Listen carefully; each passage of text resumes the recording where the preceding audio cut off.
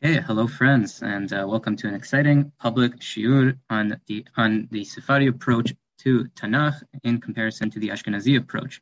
For those who are new, welcome to the Chabura. We are a physical and virtual Bet Midrash committed to cutting-edge Torah inspired by the Sephardi approach. I highly recommend all to join, and our new curriculum will be announced in June, so stay tuned for that, and make sure to hop on and enjoy all of the amazing content we are putting out. Our speaker today, we have the privilege and honor of hearing from Rabbi Joshua Maroof. The Chacham received Semicha from Yeshiva B'nai Torah in Far Rockaway, New York, and has a master's in educational psychology from SUNY.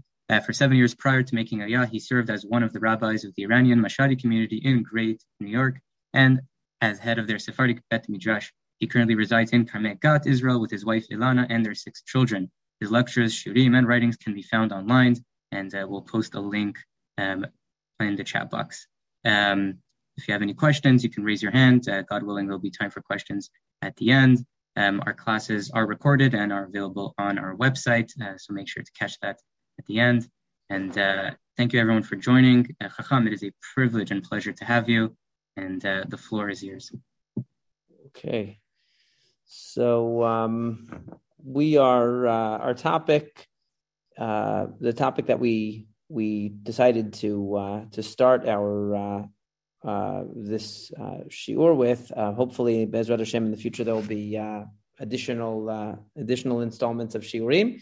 So there was a discussion of what might be a good point of departure for some learning together. Since I'm new to the group, I've been following the group from a distance, one might say, for some time, but I hadn't been directly involved in terms of giving any classes until now. And so I noticed that you have a lot of very distinguished scholars and experts in all kinds of subjects giving the classes generally. I'm not really a scholar or an expert in anything, but I'm hoping, I've spent the last 30 years or so mainly thinking about these issues that we're going to discuss. So hopefully quantity will make up for quality and it will be a worthwhile journey.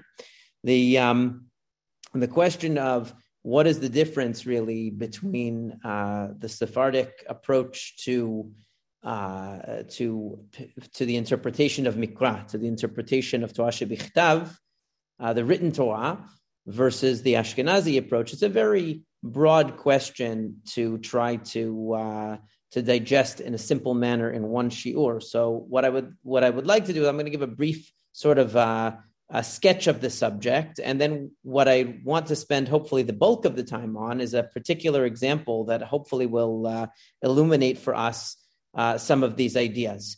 When we think about Sephardic versus Ashkenazi parshanut, if we're talking about the interpretation of Torah from a Sephardic perspective versus an Ashkenazi perspective, I think that the classic and most famous commentator who is Ashkenazi is going to be Rashi, of course. Most of the commentators, even those who made it into the Mikraot Gedolot, who were fortunate enough to be made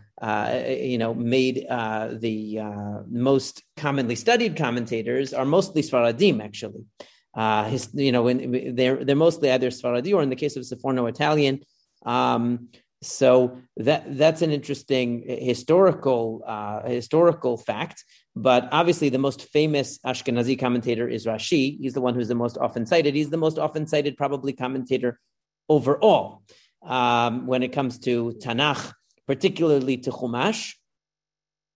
And so we often find ourselves contrasting the parshanut of Rashi with the parshanut of other Mefarshim when we talk about the Ashkenazi versus Sephardic.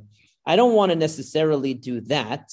I think that the right approach, personally, is to be open-minded to all commentators and to all sources. I don't believe that it's advisable to restrict ourselves to particular commentators and to exclude the study or consideration of the opinions of others, especially since I think that we can all agree that regardless of their orientation, regardless of their ethnic background, regardless of their minhagim, regardless of what school of thought they hail from, there's certainly greater and more advanced and wiser and than any of us today, and therefore we have much to learn from them. I think we can all agree upon that, and therefore be in a position of willingness and open-mindedness to gain from their insights. So there's nothing against Rashi or any Ashkenazi commentary or commentator intended by this, but we're just sketching differences between the two approaches. And I'd like to illustrate it maybe with a few brief examples using a few well-known personalities from the world of Parshanut, and then get into the what I consider to be an excellent example of really creative and maybe a little bit controversial Sephardic Parshanut. And it was recommended actually by one of the folks that I learned together with in one of my learning chats, as an example, and because I sort of threw out the possibility, I threw out the question to the group: what kind of example do you think might interest people who are learning with me for the first time? And this was a suggestion from them. But so if you don't like it, I'll give you their name and you can track them down and you can harass them. But hopefully you'll appreciate it.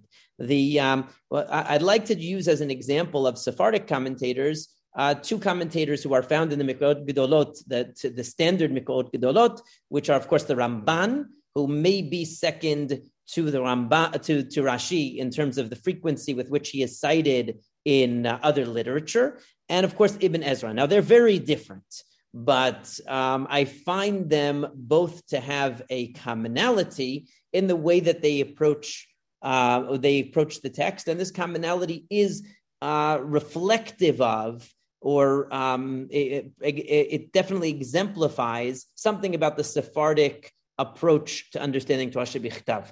If we were to characterize what really differentiates, let's say, those of us who have some experience of the Ramban's commentary versus Rashi, one of the things that I think strikes us first is that Rashi comments on almost every word.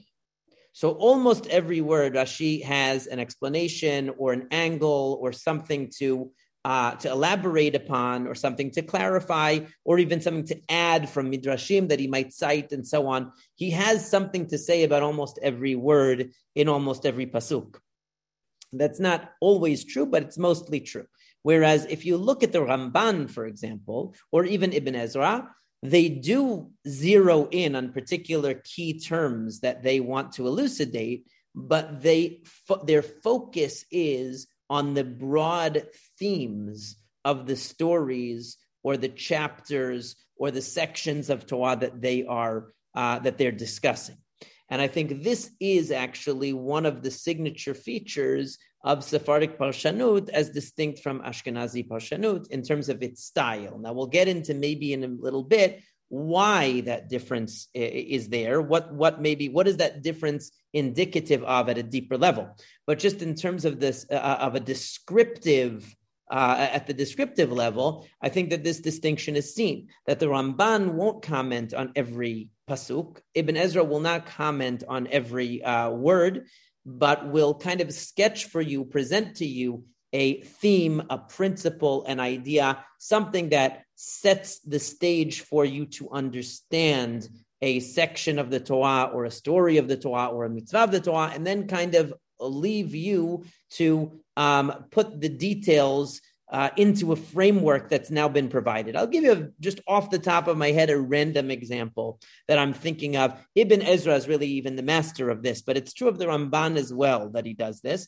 That the Ibn Ezra, for instance, will say to you, there's a story we know of Yosef being sold by his brothers into slavery, and then immediately after that we read of the story of Yehuda, who is and the drama in his family with his sons dying and Tamar and Yehuda, etc. And Ibn Ezra makes a very interesting comment. And then right after that story of Yehuda, we read the story of Yosef and Potiphar's wife, and how Yosef ends up in jail as a result of his resisting the advances of Potiphar's wife.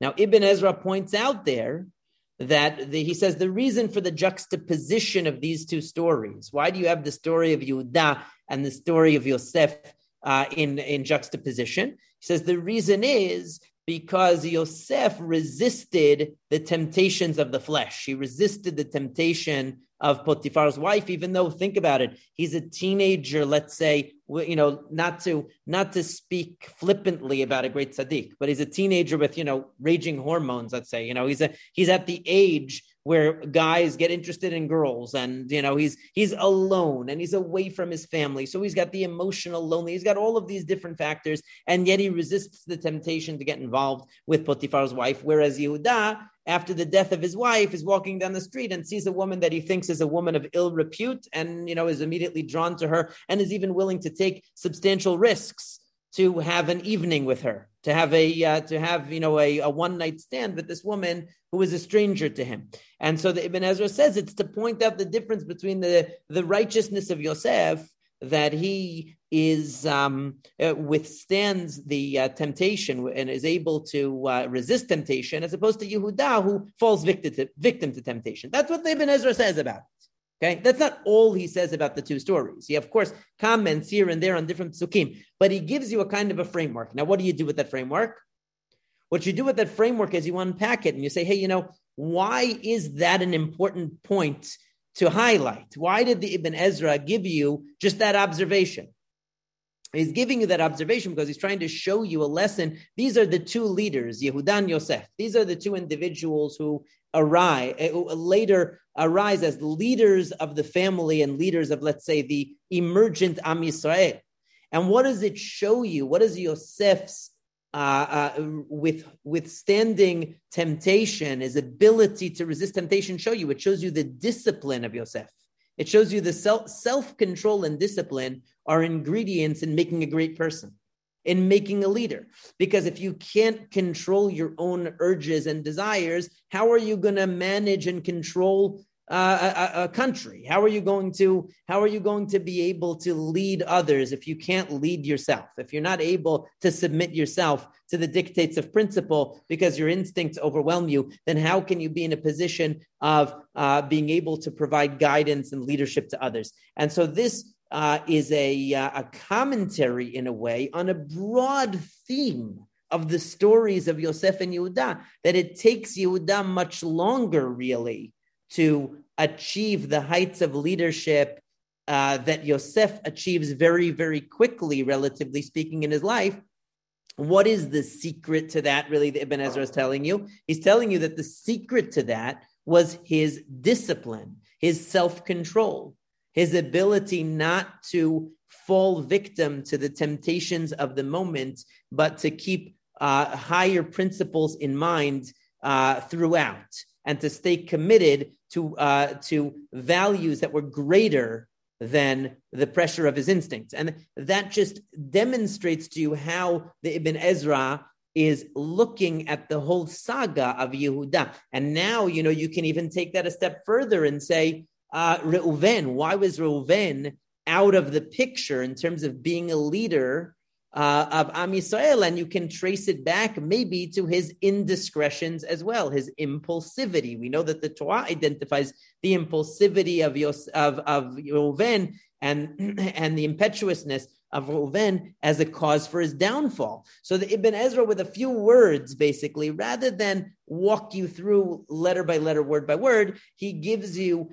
a framework through which you can now unpack, unfold, and deepen your understanding of whole sections of the Torah. He does this in a few places. In other places, he when he talks about Bil'am and Balak, he gives a kind of a little preview about what kind of a person Bil'am was. That Bil'am was really a charlatan, that he was able to, using his sophisticated advanced knowledge, he was able to predict things about the future, not prophetically, just because he had greater insight than other people. And then he would act as if his curses or his blessings were what was actually causing those events to happen, when in reality, he was just smarter than everybody around him, and he was able to see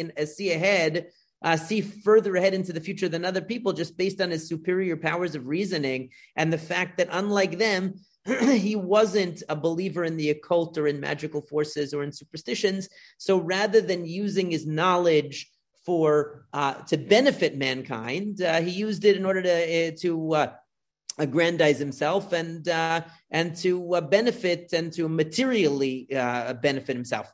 And this is why the Chazal, of course, distinguish. They contrast him with Avraham Avinu, two people who had such superior understanding of reality. They towered over the people of their generation, of the other people in their generation, and yet one used it for good, Avraham Avinu, and the other one used it for bad, for his own selfish motives, to satisfy his own desires. That was Bil'am. So there's a whole line of many midrashim that basically fall in line with that same theme. But Ibn Ezra, just by telling you the kind of a person Bil'am is, he sets you up for being able to read the story through a certain lens, to see what the theme is, to see the general idea, the fundamental principle of that the story is meant to embody or to convey.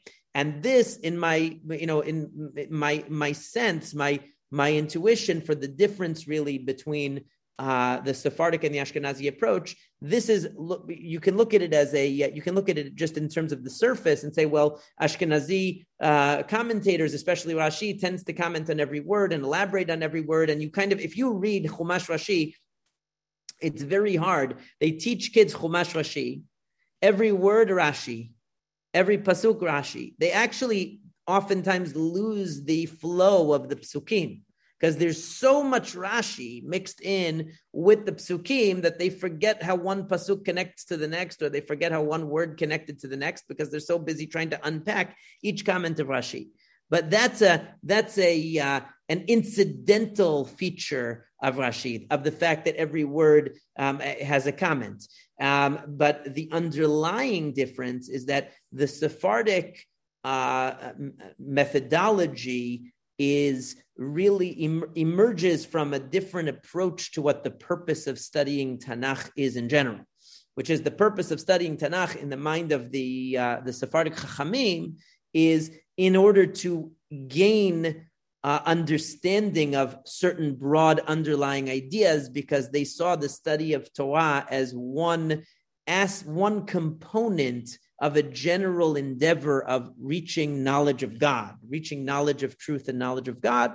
And therefore the question is, how does this story bring me to a greater Yediat Hashem? How does this story bring me to a greater Ahavat Hashem? I need to understand the principles that are hidden beneath the story, and then I've really accessed what the story is trying to teach me, and I can integrate the story. This is the key thing. Once you understand the story this way, as really the story of Yehuda and Yosef is really reflecting certain ideas about character and leadership and what it means to be a leader who is a principled leader, and how that requires discipline and self-control and so on. Or you look at Bil'am and you see how knowledge can either be a weapon that's or a means for manipulating people, or it can be a means of educating and liberating people from their circumstances of ignorance. That's a broad theme that interconnects with so many other themes and mitzvot and stories that now you have opened up a whole new sort of vista of a perspective on Torah and on mitzvot that you didn't have before. It unlocks a whole new world of ideas, as opposed to the micro approach where each word you're trying to find a significance in each word. But at the end of the day, if you want to know, well, what did Rashi think was the basic theme or the underlying idea of the story, it's very hard to know. It's very hard to tell. Whereas the Sephardic Chachamim usually signal it. They usually say it one way or another, whether it's the Ramban, who again obviously has a very different approach, let's say, than the Rambam. We know that they have different approaches. Ibn Ezra, Radak, these are Chachamim that had different approaches and different ideas sometimes that guided their understanding of Torah, or that they espoused or that they taught. But the key is that they articulate a general vision. And within that general vision, they want to place the story, the mitzvah, whatever they're discussing. They have a big picture. I call it big picture Judaism. That's why I always call Sephardic Judaism is big picture Judaism. And you see that even the approach of halakha, which we're not going to get into today, but the approach of halakha to halacha among the Sepharadim is always to codify it, to see how everything fits together. I don't want to get lost in the details. If I focus too much on the details and the pilpul of individual details separate from the totality, I'll eventually lose the thread. I'll lose the sense of what the framework is. I lose that big picture perspective. So I need to make sure that I have everything synthesized together, simplified, consolidated, integrated, so I see the big picture at the end of the day, instead of being lost or drowned in a sea of detail that of disconnected or only loosely related detail. And that's what can happen in halacha as well. So that's why the Sepharadim always were trying to seek an integrating principle, whether it be in halacha. That's why all the codifiers of halacha were always Sepharadim. All of the philosophers until, let's say, the 20th century, maybe the 19th, all of the philosophers of Judaism were Sepharadim because they were seeking the big picture that would unify the different ideas, give purpose and direction and a sense of mission and a sense of broad perspective to Torah and mitzvot. So this is the what I think is the underlying cause of the difference in methodology. The methodological difference is symptomatic of an underlying conceptual difference or theoretical difference that yields these different approaches. But I'm not, again, I don't have the ability to comment on what Rashi actually thought. And I think that studying Rashi is useful, especially because he brings midrashim that you might otherwise miss. And if you have the tools to understand midrash, it really is a fantastic addition to and a deepening of your understanding of the text. When it's used properly and it's understood properly, it's unbelievably eye-opening, the midrashim. But when it becomes a distraction from the text, which it often does, because we get so caught up in the midrash and this pasuk and that pasuk and another pasuk that we forget that the purpose of the midrashim is to illuminate the bigger picture of the story. And I'm not saying that's what Rashi intended. I'm saying that's how we end up being affected sometimes by the way that his commentary presents the midrashim and the different points. As too many points, it becomes overwhelming, that we lose that big picture, and that's the danger. So to turn to an example that hopefully will, it's a little bit of a controversial example. I don't know if it will be controversial for this group. I don't know this group so well, but it may be familiar to some of you already. But it might be, once it was brought to my attention, I immediately said, yeah, that's the best example to use. And what we're going to look at is the beginning of Parashat Vayera. Now, they're very famous for being a difficult, can everyone see this, I hope? A difficult parasha. Vayera elav Hashem be'elonei mamre. This is, of course, talking about Avraham Avinu. He's just had his Brit Milah just moments ago. Now he is sitting at the tent. Vayera elav Hashem be'elonei mamre v'hu yoshev petach ha'oel kechom hayom. He's sitting at the heat of the day at the door of his tent in Elonei Mamre. And so it sounds like he's about to have a prophetic vision because it says that the Lord appeared to him. My favorite translation of the word Hashem is the eternal, because Yud Kei Vav Kei is really Haya Ove V'yeh. I like the old translation of the eternal that they used to use in some of the English translations, because I find it to really capture what as close as possible what it means. In any case, so and then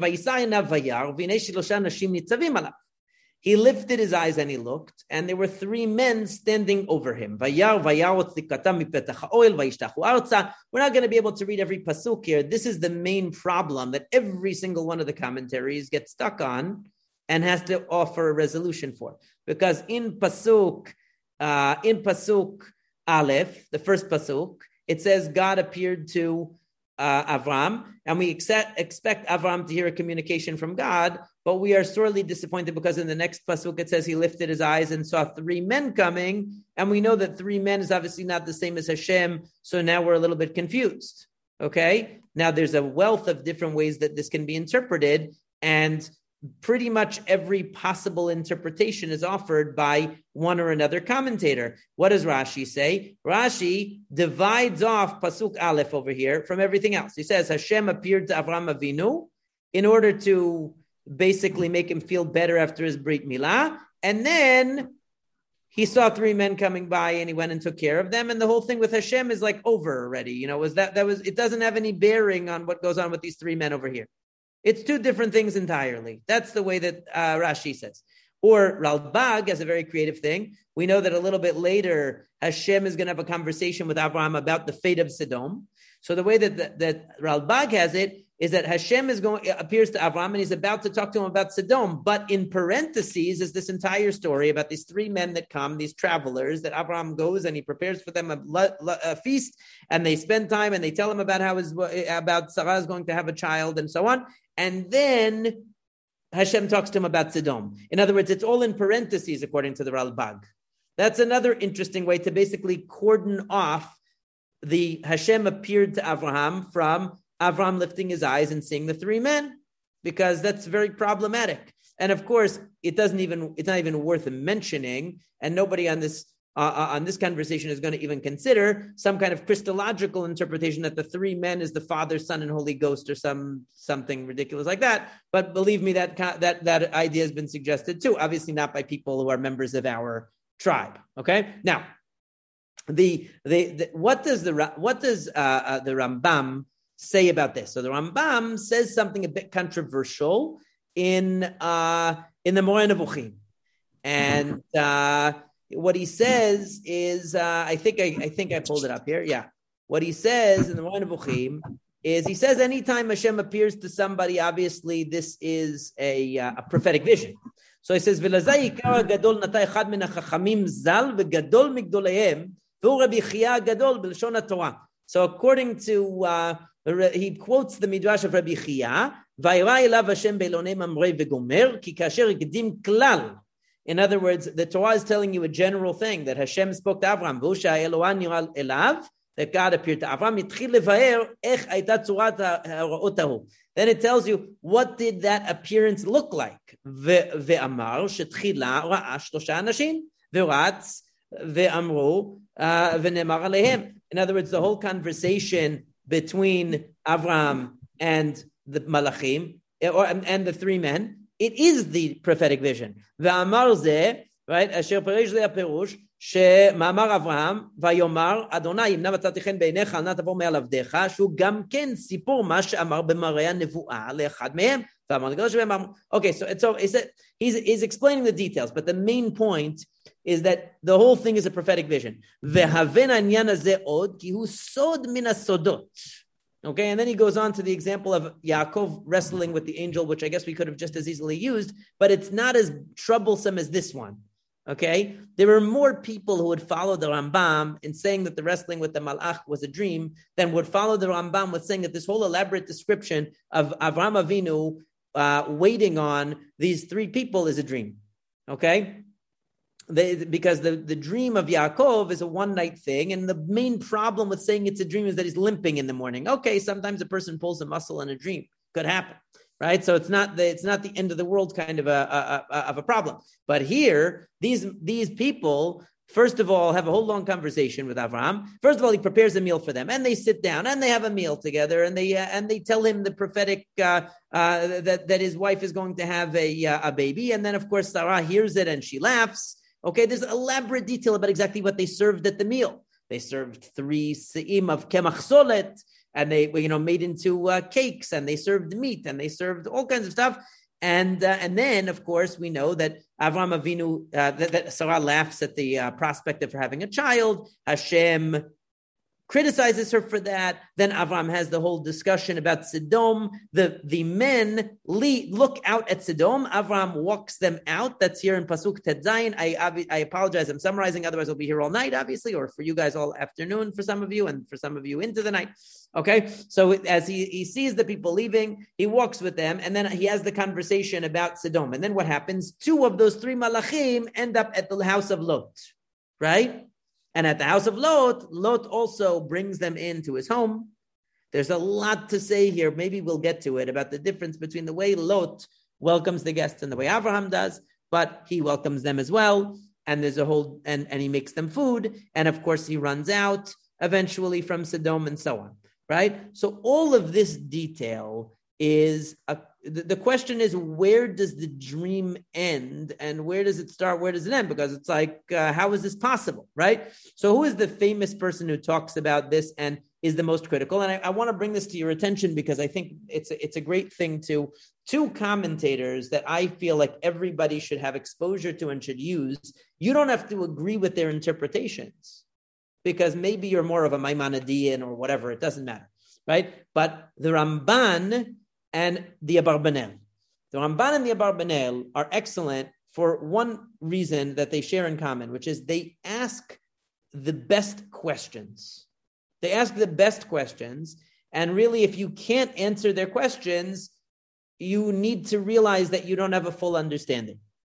Okay? They ask questions that many times we occur to us, but we're afraid to ask them because we think that we must be missing something, or they occur to us, but not in as fully formulated and as clearly articulated a manner as these great commentators provide for us. So I recommend reading them, even if you're going to disagree. Read the Ramban's critiques of the Rambam. Read the Abarbanel. Here, the Abarbanel, actually interesting in the Moreh Nevuchim, defends the Rambam's interpretation, although in the end he disagrees with it. He says there was one point where he couldn't follow the Rambam, and therefore in the end he decided not to endorse the Rambam's interpretation, but he defends him against every question of the Ramban along the way in his commentary on the Moreh Nevuchim.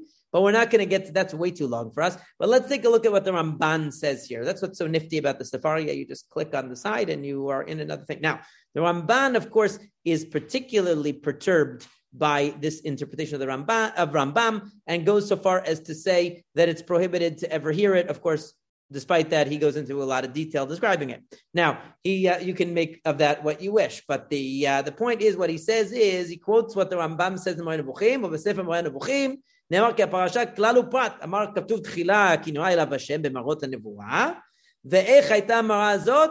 Right, so how was it this מראה? How did it go? כי נשא עיניו במראה, והנה ג' אנשים מצווים עליו. So he quotes the Rambam basically, and what the Rambam said. And then he says, after quoting it, he says that, so he says, והנה לדבריו, according to him, Lo lashas ugot. Sarah did not really make any food, right? V'lo asa Avram ben bakar, and Avram didn't make any meat. V'gam lo tzachaka Sarah, and Sarah didn't really laugh, right? Haka kol mar'eh, the whole thing is a dream. V'im ken, and here's the thing that maybe bothers everybody a little bit, but they can't put it into words. Ba chalom hazeh berov inyan. That's a pasuk actually. B'chalom berov inyan. But the point is that this dream is just like has a bunch of random details in it.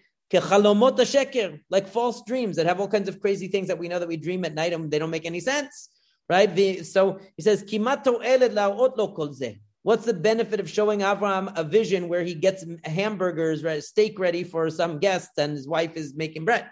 Right? It doesn't make sense.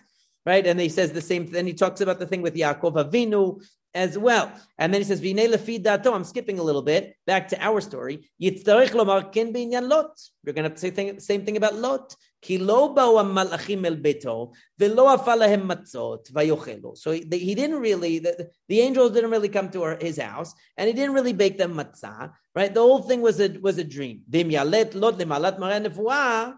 Right, and what are you going to say? That Lot was having a prophecy? So how did the people of Sodom see the angels? Right? In other words, according to the Rambam, that everyone sees an angel, they're having a prophetic vision. So how did the people of Sodom see the angels? Okay, it's not a bad question. How did the people of Sodom know people came to the house if they didn't really come to the house? Because it's really a prophetic vision. Right? There aren't really people there. How are the people of Sodom going to surround Lot's house and start banging on the door? How will they know? Right? So he says, and also, right, it says everything was v'makol marot nevuato shelot yevayito malachim, etc. All the things that happened to v'chol parasha kulam mar'eh. The whole thing that happened was just a dream. So that what happens if the whole story with Lot is just a dream? So then v'yishair Lot b'Sdom. That means that Lot actually stayed in Sdom. So meaning he never left because the whole thing was only a dream. So really he should have been dead then. Right? So the Ramban is actually right about this, but we're gonna get a little bit more into detail. It says the Rambam can only explain it by basically saying that these things just happen by chance. Okay, meaning that not by chance, but meaning that they happened but that what's being described in the story is not literal. And everything that's described in the psukim is just a vision. All these words contradict the psukim. Asur l'shom'am, it's forbidden to hear them. Afki la'amin b'hem, certainly it's prohibited to believe them. Why he then recorded all these details in his commentary, we don't know. He thinks it's prohibited to hear it, but he just told it to us. Okay. Now, then he goes on with a whole other thing about malachim, and his solution to the problem is a solution that is very non-Maimonidean, that malachim can take on a physical appearance and so on. I don't want to go into the Ramban's interpretation right now, only because we're focusing on the Rambam, no disrespect to the Ramban. Well, we want to just focus on what he gives us in terms of the Rambam, is he gives us the questions everyone can ask, which are, if this is really just a prophecy, does that mean nothing actually occurred here or something actually did occur? And if it's a prophecy, what is the benefit or what advantage do we gain from all of these details that are provided to us that seem totally superfluous about what Avraham Avinu was serving for lunch in his dream? Very bizarre. What's the necessity of having this kind of information? Now, we should know that the Rambam actually talks about something similar to this in the very beginning of the Moreh Nevuchim, which is where he talks about in general the idea of a mashal. Let me see if I can go back to Moreh Nevuchim itself. Take this away, maybe, and will take me back. I'm not sure how to get all the way back to the top. Let's see. I could just do it the old-fashioned way and just go back all the way. Sometimes I don't know how to trace myself back. And basically what we can see that the Rambam, actually, this is one of the principles that the Rambam says is super important in terms of understanding Mishalim in general. That whenever there's a Mashal, a person should not assume that every detail is significant. So, and this is something that many people have difficulty with. In 1 second, it's in the introduction, actually. I'm pretty sure. Where he says that when a person, and he gives examples of it. He gives an example of one of a mashal where every detail does have significance. For example, the sulam, the ladder of Yaakov, where every detail mentioned in the Torah has significance. And then another example from Mishlei about the man who's walking by and the adulterous woman entices him in Mishlei, where it describes all these details about the nighttime and the bedspreads and all the details she says about her husband and why he's away and he's coming back and what she put on the bed and all this, all the details about the affair between the man and the woman that's about to happen, that's being criticized in the book of Mishlei, right? He says,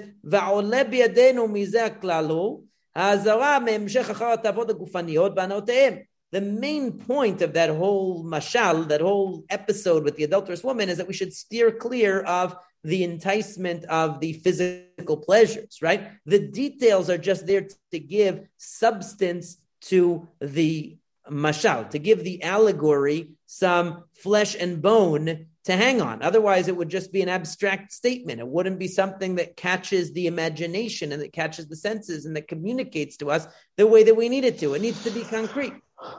And so this is the idea that the Rambam uses, that sometimes the mashal needs to be, every component of it has an idea behind it. And other times, not every component in a mashal has to have an idea behind it. Sometimes a mashal can have components that are extraneous. Or I'll give you an example of, like in Yosef's dream about the sun, the moon, and the stars.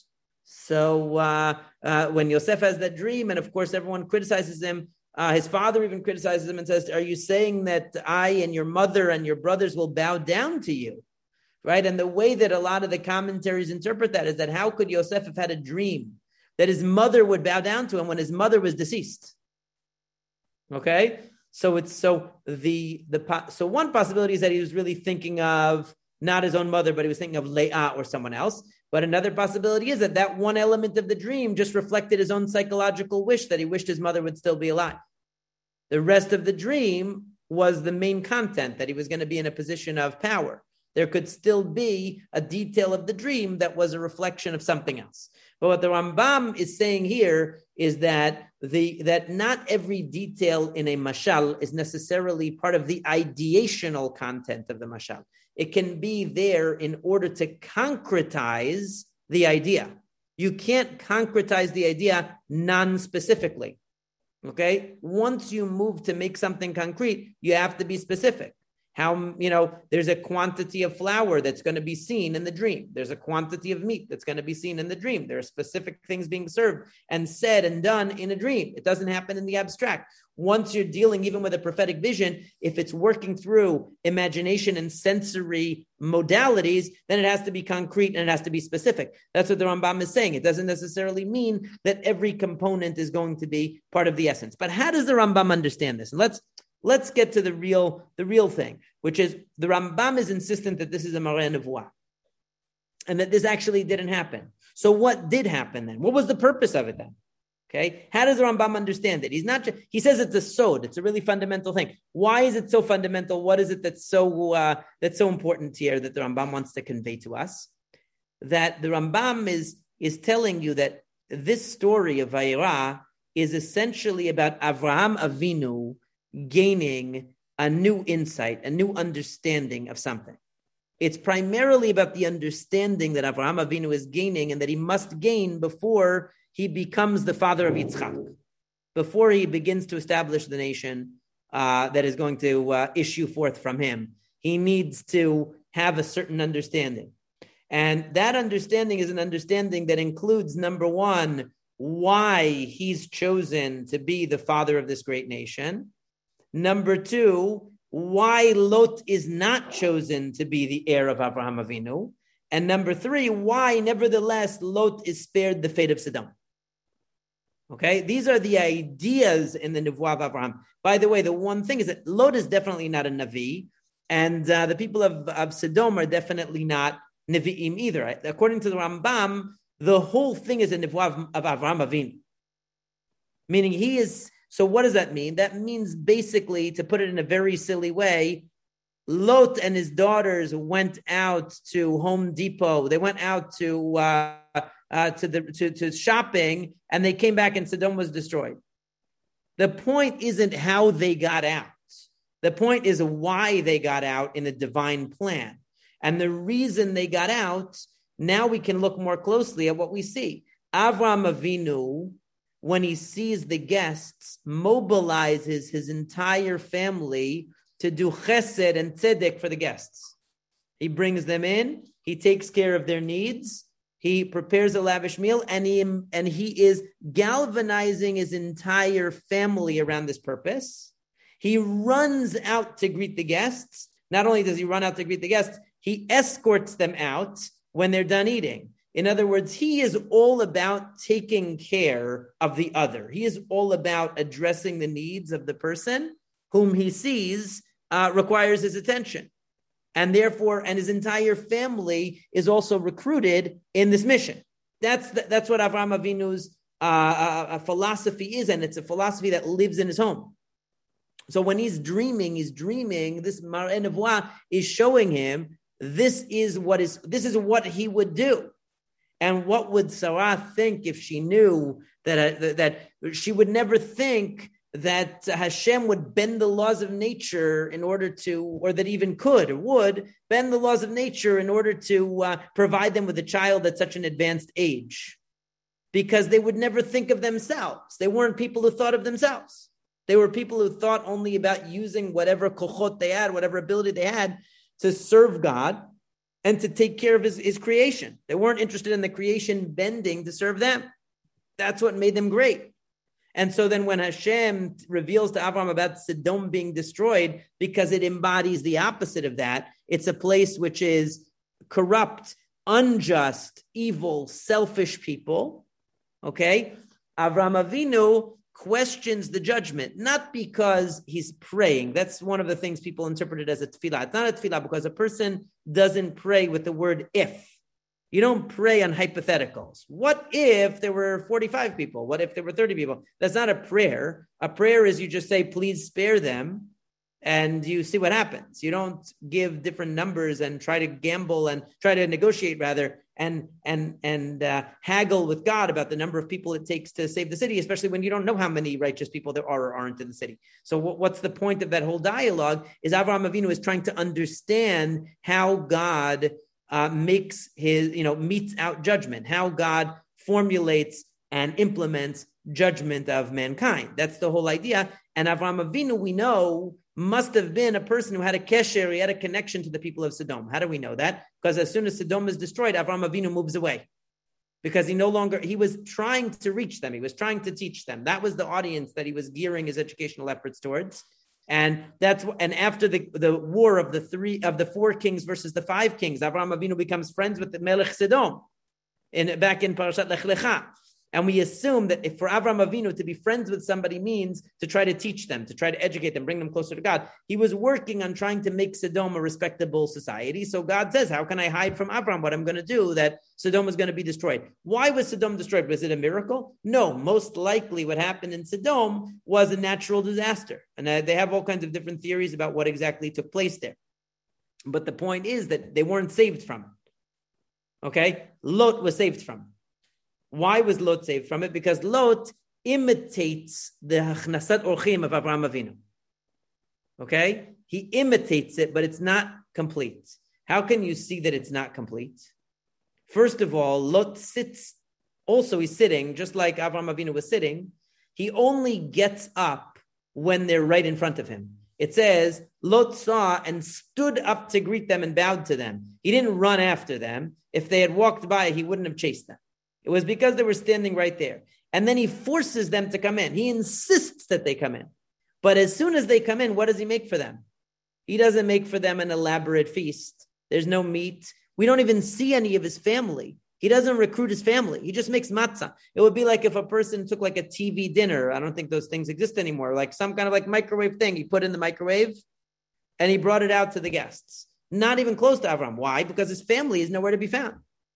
His family is not involved, right? So Lot is kind of like imitating the ways of Avraham Avinu, but more as a sense of he has an obligation or he has a feeling of guilt or an idiosyncrasy that he follows the derech of Avraham Avinu. But it's not something that he's taught to his children. It's not something that he's been able to impress upon his family.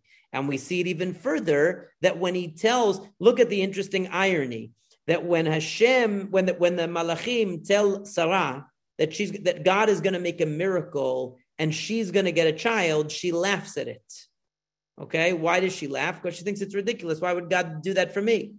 When Lot tells his sons-in-law that God is going to judge them for being evil, they laugh.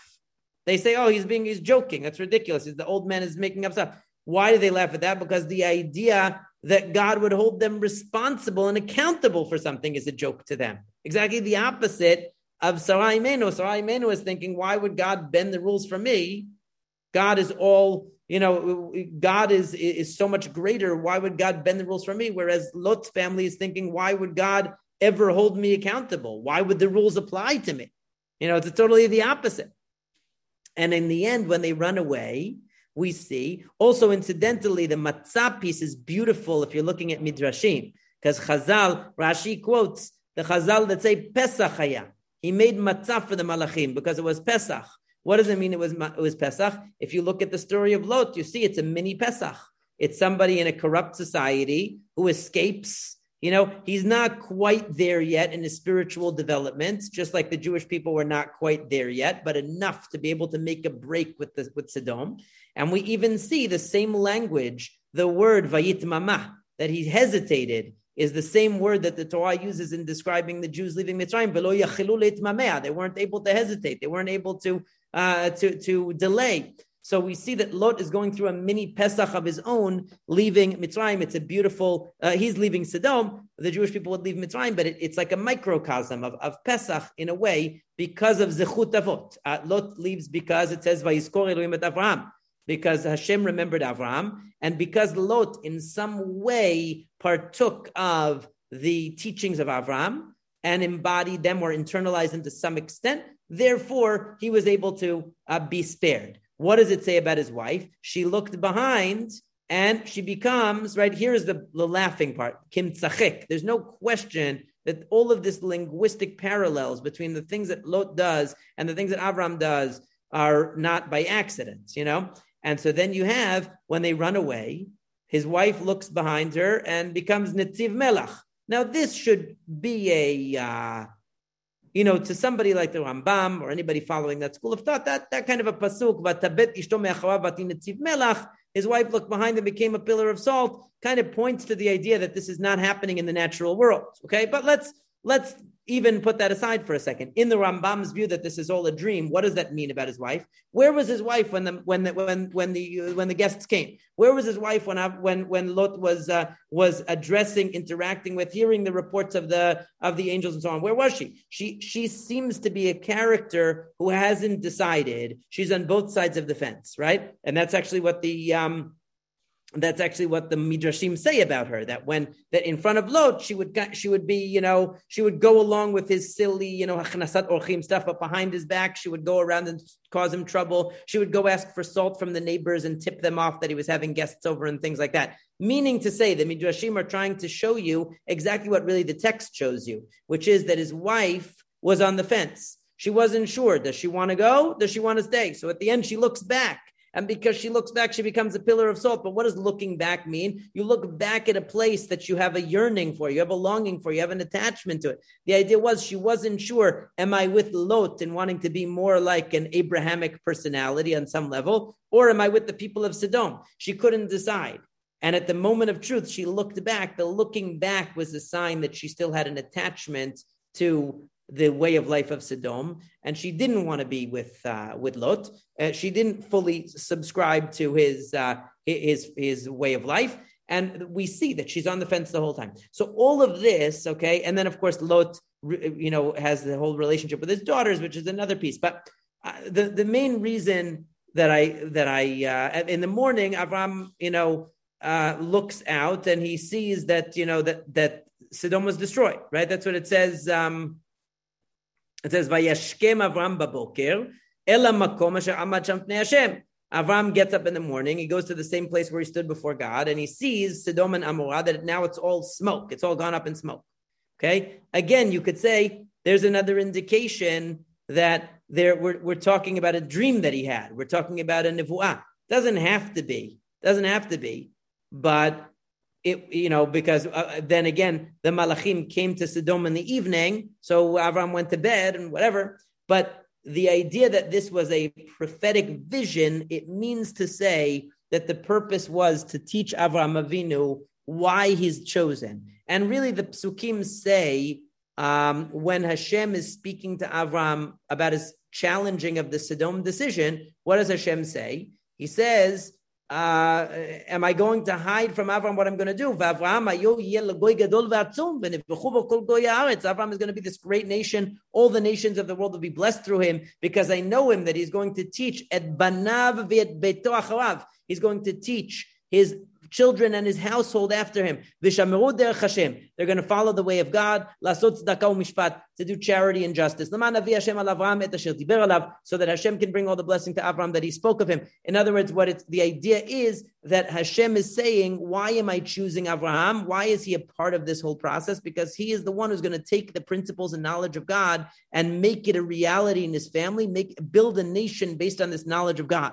Lot is not going to be able to do that. He couldn't even get his own wife to be part of the program. He couldn't even get his own family to reach a level of Yediat Hashem. But Avraham Avinu has mobilized his entire family. In other words, the Nevu'ah of Avraham Avinu here, according to the way the Rambam is reading it, is a presentation of an understanding of why Avraham has been selected to be the father of the nation of Israel. And of course, the next part of the Torah is going to be the next major event in his life is going to be where he has Yitzchak. That's what's coming up towards the end of the parasha. Is going to have Yitzchak. But the point is that he had to have this understanding as a further breakthrough after his Brit Milah, a further breakthrough in the reason and the purpose and the foundation upon which he's supposed to build his family and upon which ultimately the nation of Israel is going to be built. So this is how the Rambam reads the Psukim. Now, why is it so difficult for us? Because we read a story and we want to believe the story happened because to us, material things are more real than ideas. So when we hear that this is just really ideas that Abraham was being presented with, and it was just a dream, and it didn't really happen in the physical world, that to us seems like something less. But in reality, there's no difference, or really ideas are more real than physical things, because the physical event that happened, they had a steak or they had bread, is just a material event at a particular place in time that its significance is over the moment that a second later. Whereas ideas are eternal. So the ideas are expressed through a material base of a dream, but the main point is that Avraham Avinu is about to, is coming to an understanding of why God has chosen him, despite Sarah Imenu's objection that she's not worthy of it and that they're not worthy of it, and despite all of the other obstacles and hurdles in the way, and why Lot is second best, so to speak. But yet he was saved from Sodom, meaning he went on a day trip with his two daughters, and the whole drama of Sodom, of them surrounding the house and banging on the house and his wife turning into a pillar of salt, all of that is just to illustrate to us what the reason why Sodom met the fate that they did, the reason why Lot was spared, because he actually had some of the spirit of Avraham Avinu in him, and the reason why his wife wasn't spared, and why he had to start over in his family life. That's what the Nevuah is trying to tell you. So you can get into, well, what really happened, didn't happen. It doesn't matter.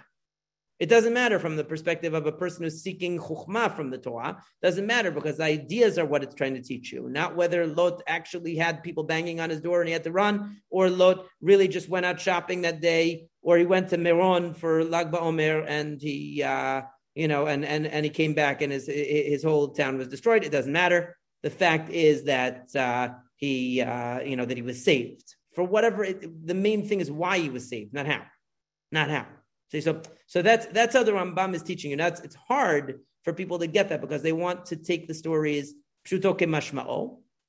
But one of the great things about the Rambam's way of reading the Torah is that he focuses in on the ideas of the story. So what I said in the beginning was, what's really characteristic of the Sephardic approach to Tanakh is that it seeks the underlying ideas and how to integrate and synthesize those ideas with other ideas of the Torah, so you have a comprehensive grasp of what the Torah and the mitzvot are all about. This is a perfect example. It's an extreme example, but it's a perfect example of doing just that, seeking the ideas underlying the story rather than focusing on the details of the story itself. Because the details of the story itself, the Rambam will say, are just there to enable you to grasp that underlying idea.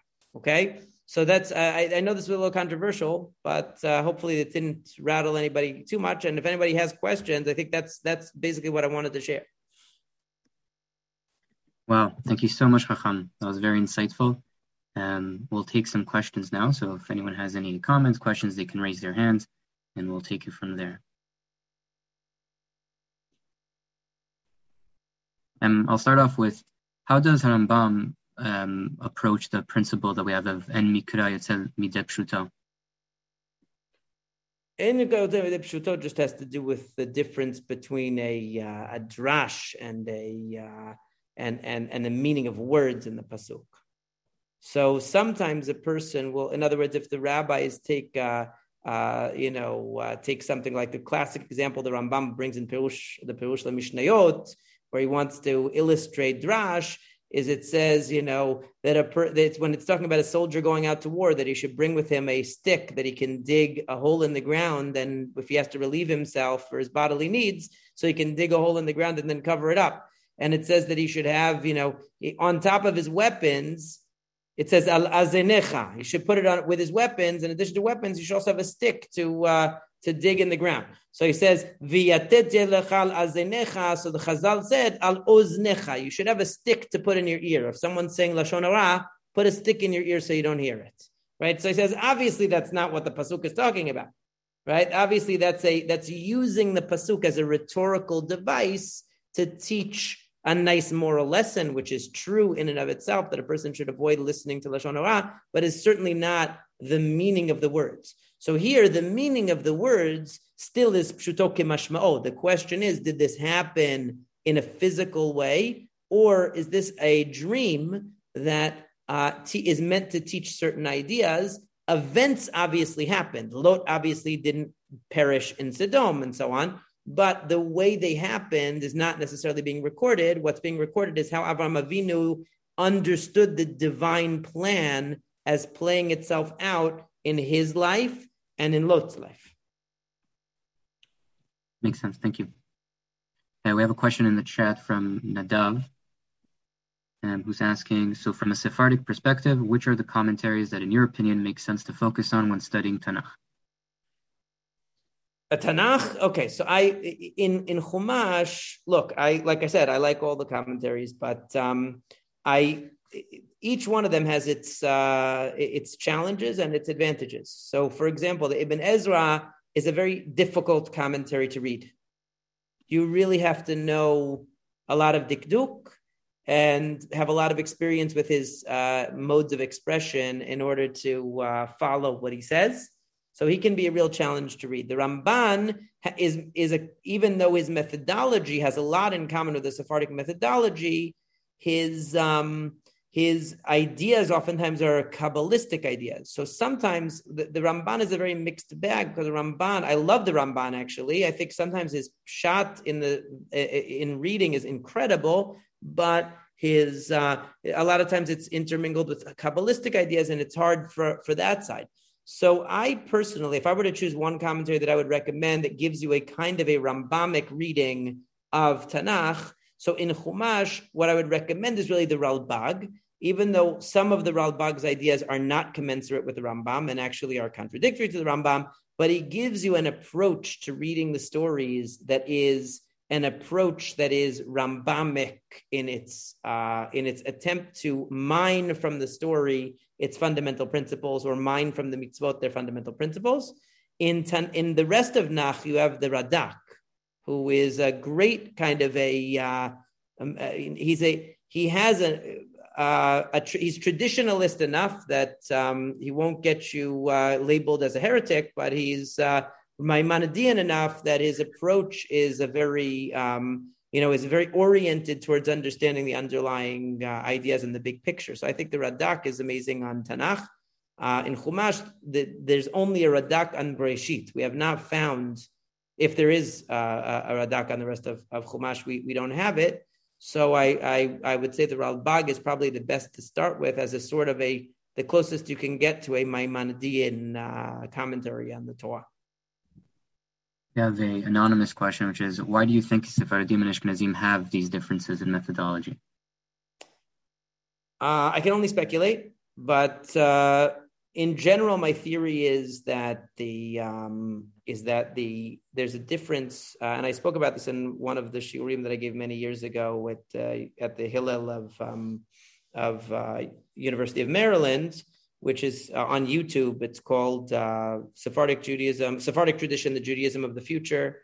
The original version. The second version has bad lighting, so we did a video version. It wasn't as good. The audio version was better. But basically, what I argue there is that the Ashkenazi approach is because the Sepharadim in general were more integrated with a general culture, and therefore had a more general sense of a big picture understanding of the world. They saw the Torah and the mitzvot as a part of a broader quest for wisdom that sort of interacted with and integrated with many other disciplines, whereas the Ashkenazim had a more limited exposure to, and they were living in the Dark Ages, mainly the Ashkenazi early authorities. So their only study was the study of Torah. Their only study was the study of, and you could see it in the way that it's very noteworthy that it's an interesting phenomenon that almost all of the Pirushim on Talmud are by Ashkenazim. It's the opposite of Tanakh. Meaning in Tanakh, it's almost all Sepharadim, and in Talmud, it's almost all Ashkenazim. Whereas the Sepharadim tried to codify the halakha. Meaning the Ashkenazim, since their main intellectual pastime and endeavor, the way that they invested all of their intellectual energy in the world of Torah and only Torah.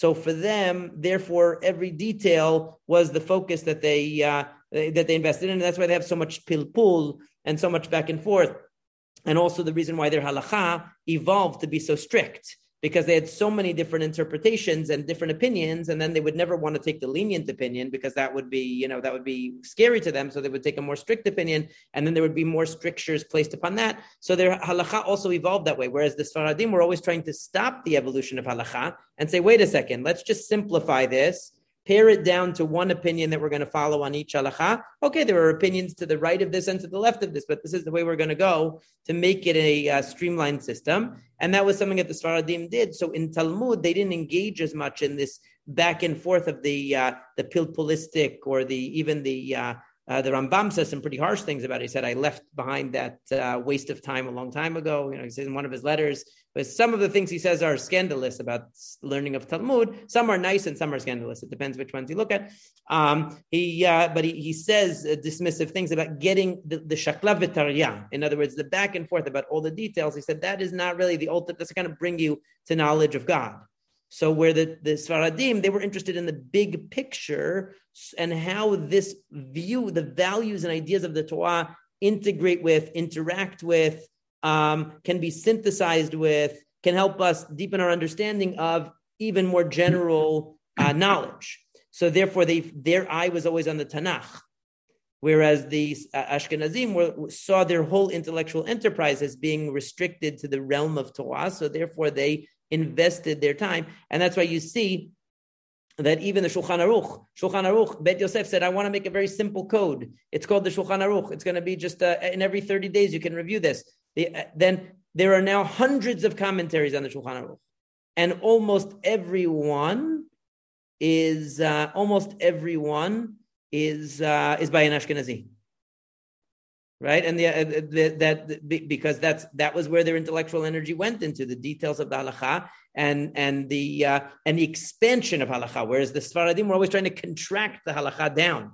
The Ashkenazim were always developing it further and expanding it because that was their intellectual creativity. It was invested in that. The Sepharadim invested their intellectual creativity in the bigger picture. I'm not saying either one is bad. I'm not saying that the Ashkenazi is bad. I'm saying it's a different. There is a beauty and a great value to the work that all of the Chachamim did. It's just that the energies of the Ashkenazim were invested more in the microcosm of halacha, and the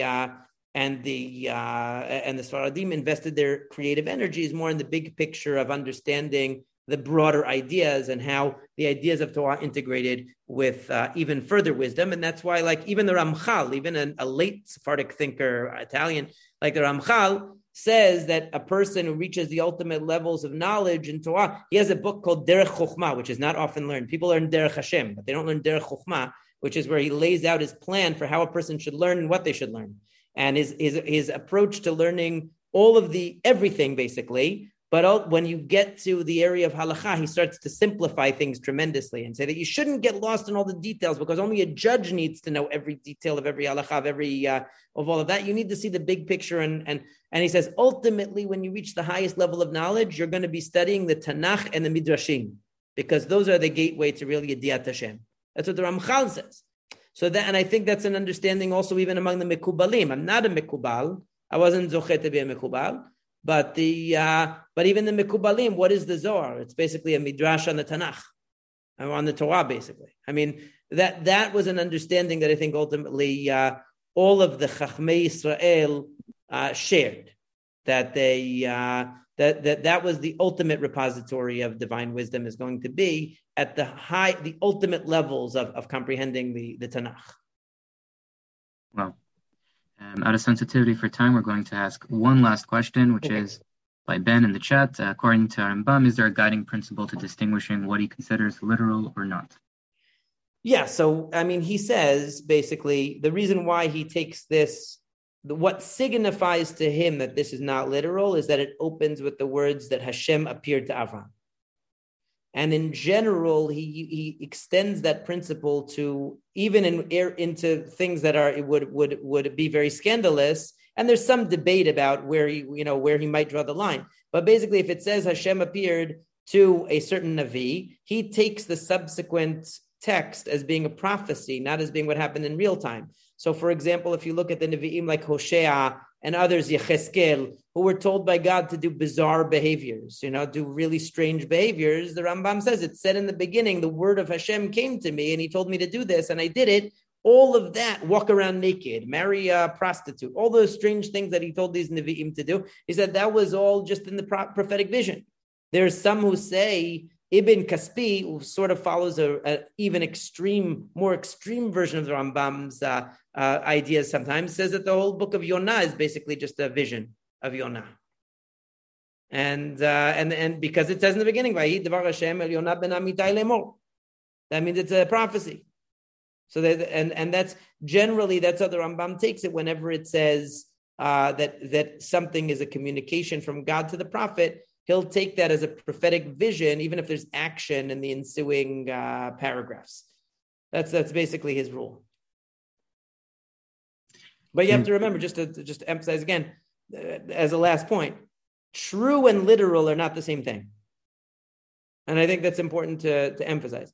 Something can be absolutely true and not literal. Okay? Something can be literal and not true, but something can be true and not literal. A midrash can have a true idea. It's 100% true. It's 1,000% true, but it's not literal. A pasuk could be a metaphor and be 100% true in the idea that's contained in the metaphor. So literal and true are not the same. When we say not literal, we don't mean in some way less true. Right. Okay. Thank you so much, everyone, for coming. And Chacham, it was a pleasure and privilege to have you with us. Hopefully, we're going to have you many more times in the future. And thank you so much for staying up so late in Israel for us. It's more a concern of how I'm going to get up tomorrow morning, not tonight. So thank you for sacrificing your morning for us. And stay tuned, everyone, for all other incredible content we're putting out. And also the Rav's website was shared in the chat box, so everyone feel free to check that out. And have a great night, everyone. Thank you so much. Thank you very much. Thank you, Hacham. Thank you so much.